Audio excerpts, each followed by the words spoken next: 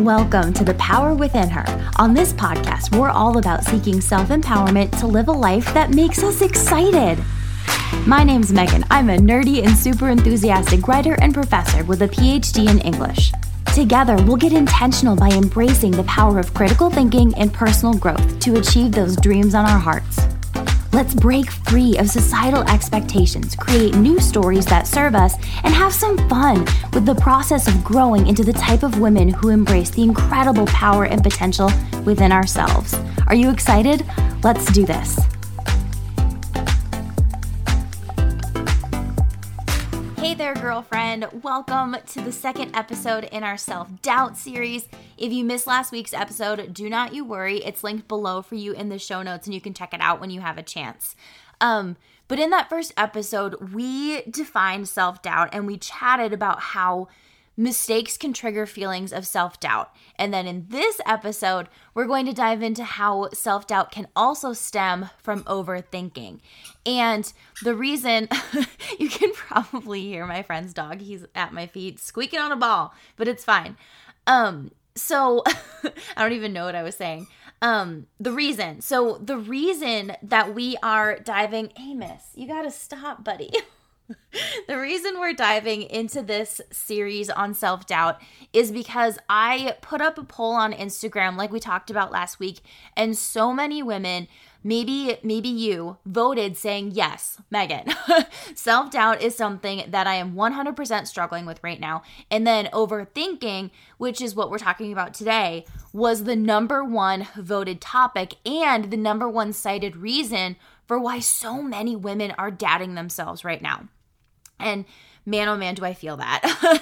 I also know from personal experience that when you're caught in that web or that riptide of self-doubt and you're just in a tough season where there's a lot of self-doubt and you're like, what the hell, man? Like, why is this happening?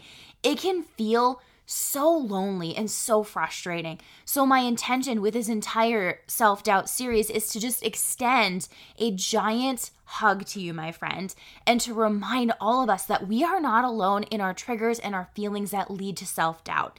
And honestly, I want all of us to leave each episode feeling seen and feeling heard and supported with some mindset shifts and some tactical solutions to navigate these moments or seasons of self-doubt. So thank you so much for being here. Just know that I feel you, I see you, and I'm so grateful for you. So now let's get into it. Let's talk about overthinking.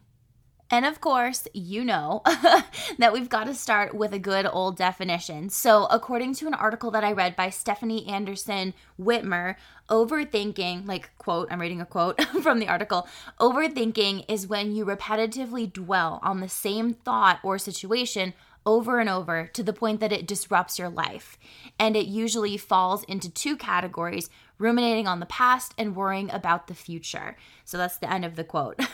And then later on in the article, she goes on to list a bunch of other more specific aspects of overthinking, kind of like the different ways that it can show up for people, right? And so I'm going to read you that list as well. So she says that overthinking can also be imagining worst case scenarios, repeatedly replaying something bad that happened in the past, spending lots of time thinking negative thoughts about the past or the future, thinking about something so much that you have difficulty concentrating on anything else, continuing to think about a situation when you've already identified reasonable solutions, and last but not least, being unable to move on to the next important issue because you keep ruminating on the same problem. And so thinking about the definition I read just a little bit ago and then the list of how overthinking could manifest for different people, to me, what overthinking boils down to is control, right? It boils down to control. So by continuing to think about certain situations or things that we said after an interaction or like in a meeting or like whatever, right?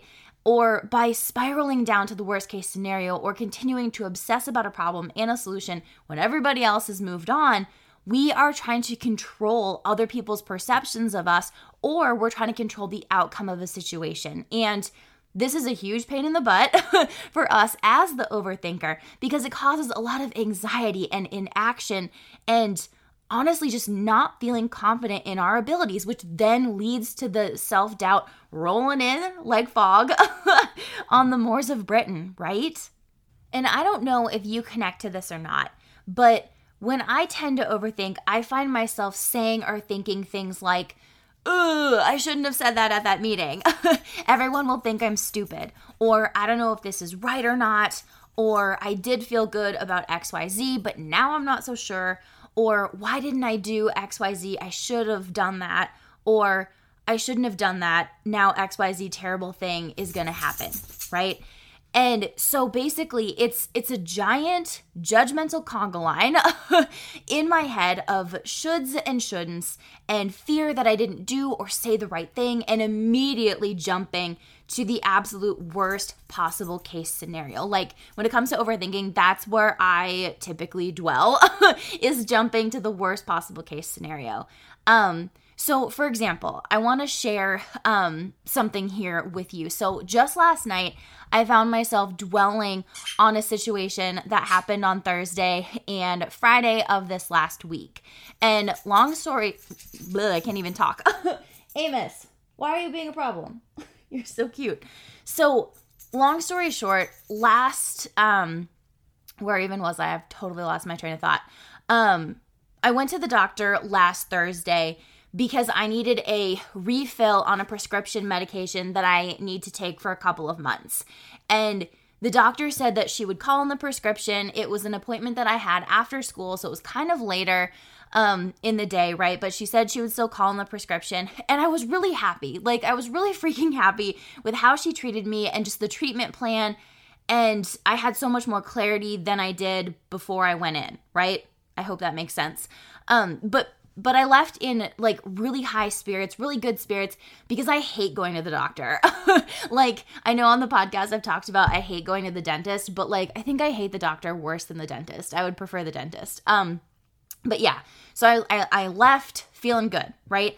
But then that Thursday when I got to the pharmacy, the people at the pharmacy were like, sorry, the doctor, the nurse practitioner, whatever, she hasn't called in the medication yet. And there's nothing we can do. And by that point, of course, the hospital is closed because, again, I'm a teacher. I can't go to the doctor during the day. I have to do everything after school. So anything basically from like 3:45 on in the day, that's my window for doing things, right?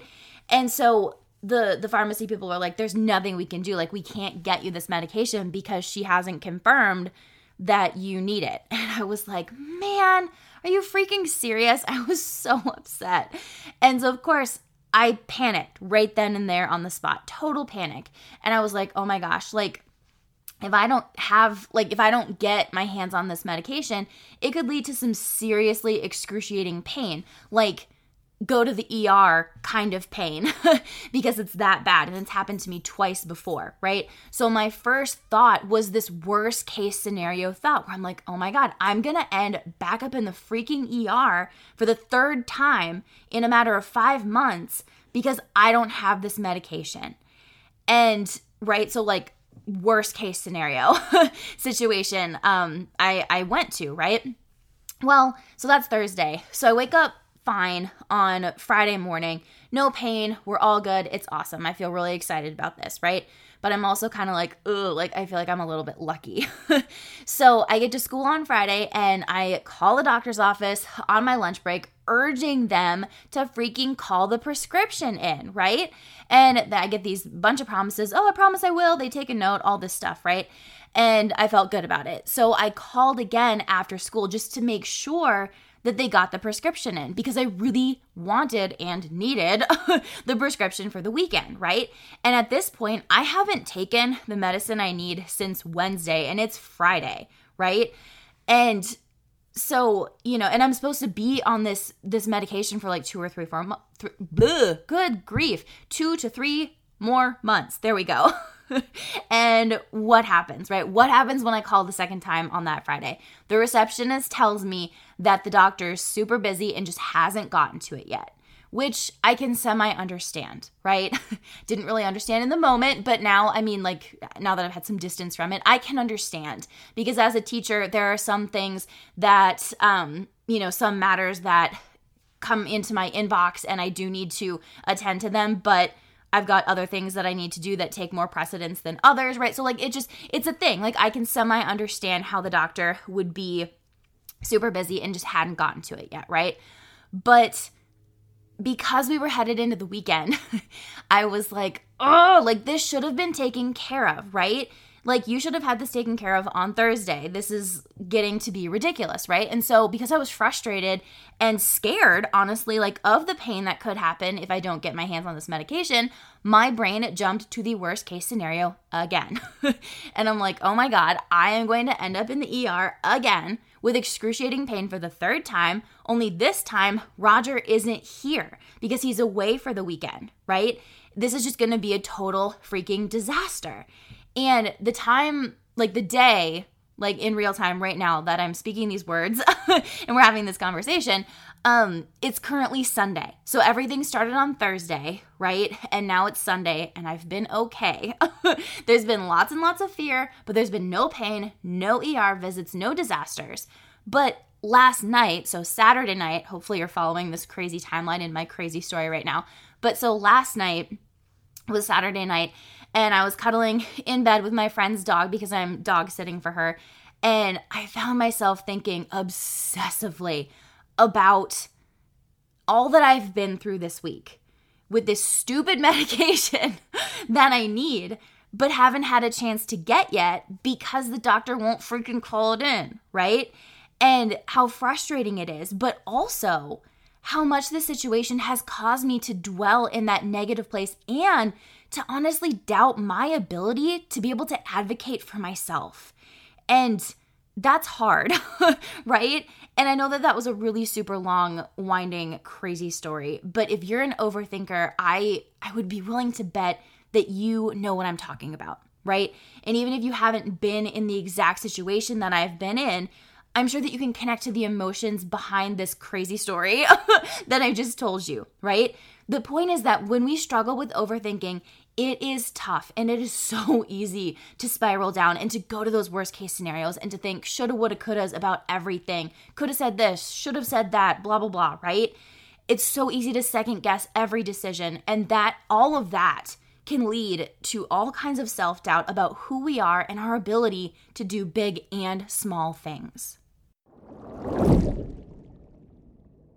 If you listen to this podcast, I'd be willing to bet that you're a big reader like me. I have read hundreds of books in my life, and I bet you have too. And we both know that there's nothing like the feeling of reading a good book, one that just keeps you up a hair past the time that you, quote unquote, should have gone to bed, right? Getting swept up in a story like that is truly the best. So if you are looking for your next good read, I have totally got your back. My publishing company, PWH Publishing, has just released our second book. It's a young adult novel with adult themes called The Hearts We Keep. The author's name is Haley McMillan. She and I actually grew up in the same small town in rural Minnesota, which is actually where the story takes place.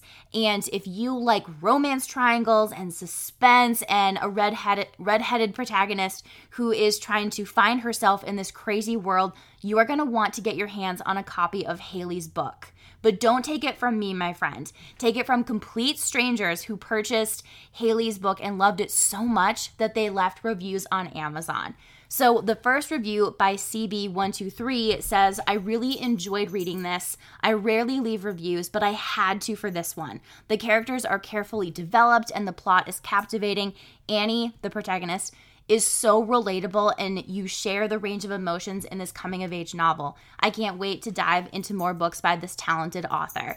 And then another review by J.A. Powers said, this is a wonderful book about the joys and pains of growing up and finding yourself. Having grown up in Minnesota, I loved the local characters. Can't wait for more from this author. Oh my gosh, my friend.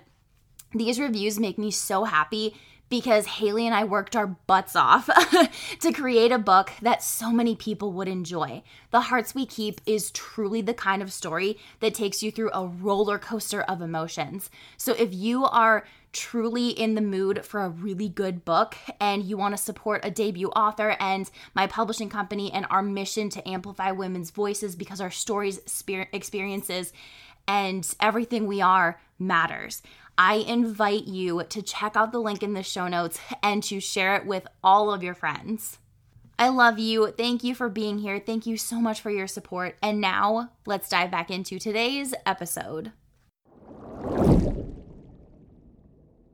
Even though overthinking can lead to all kinds of self-doubt about who we are and our ability to do the things that we want to do, we can't stay there, right? And I know it's hard. I know it's so much easier said than done. Trust me, I am experiencing this in real time with my health. But truly, we cannot stay in that place, right? So the question becomes, how can we empower ourselves through those overthinking situations? And I want to share a couple of things that are working for me. So number one, control what you can.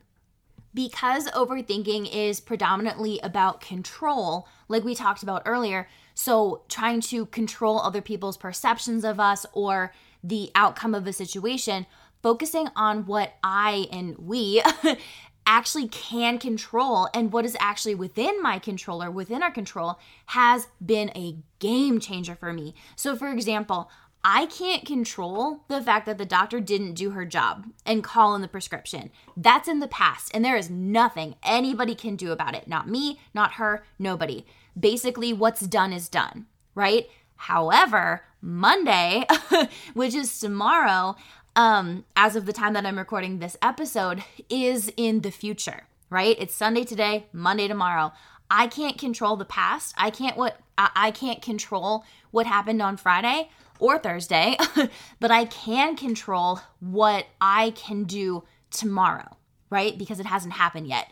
And you best believe I am going to write out exactly what I want to say, exactly as I want to say it, and I'm going to call the hospital on my lunch break tomorrow at school, and I am not going to get off that line until they fill that prescription because, you know, I deserve it, right? I deserve that prescription. And I know that this is not a life or death situation, and I know that so many other people have it so much worse than me, but there's still a lot on the line for me, and my health matters too, right? So the point is that you can't control the past, but you can control how you act and what you say and what you believe going forward. So really, really lean into what you can control. And that brings me to number 2, which is to compassionately question our thoughts. And I know, my friend, that this might not be what you want to hear, especially if you are a chronic overthinker, because those overthinking thoughts that we have, the should-haves and the shouldn'ts, the spiraling down, the paralyzing inability to make a decision, the obsessing over a situation, all of that seems so locked in and so impossible to overcome, right? And we can get stuck there, and then we doubt our ability to move on, or we doubt our ability to break out of those worry spiral, second-guessing cycles, right? But we can work on getting ourselves unstuck and out of those cycles by questioning the thoughts that we're thinking in a way that is compassionate and self-empowering, right? Our thoughts can seem like such finite truths sometimes, especially when it comes to thinking about our abilities or our performances or what we said or we did, right? But the fact of the matter is that we can choose to not let our negative thoughts become our capital T truths, right? So, for example, one of the overthinking thoughts that I had on Thursday night when the pharmacy said that there was nothing that they could do, they're just like, go home, no medication for you. I was kind of like standing there in front of them, just completely disbelieving, just like bubbling with rage, right? And all I said was like, okay, and I left. And when I got home, I was furious with myself. I was like, why did I do that? I should not have done that. I should have pushed them for solutions. I am such an idiot. Right? That's exactly where my brain went, along with spiraling all the way down to the bottom of the barrel, thinking I was going to end back up in the ER, right? So instead of calling myself an idiot or feeling shame for what I did not do in that situation, I chose, and believe me, it was so hard, I chose to reframe the entire situation by asking myself 2 questions. Number 1, are my thoughts in this moment actually realistic? And are my thoughts kind. So considering that I have never been in a situation like that before where the pharmacy couldn't deliver or the doctor just forgot to do their job and call in a prescription for me, I honestly truly felt like I did do the best that I could. I went to the pharmacy twice. I called the hospital twice.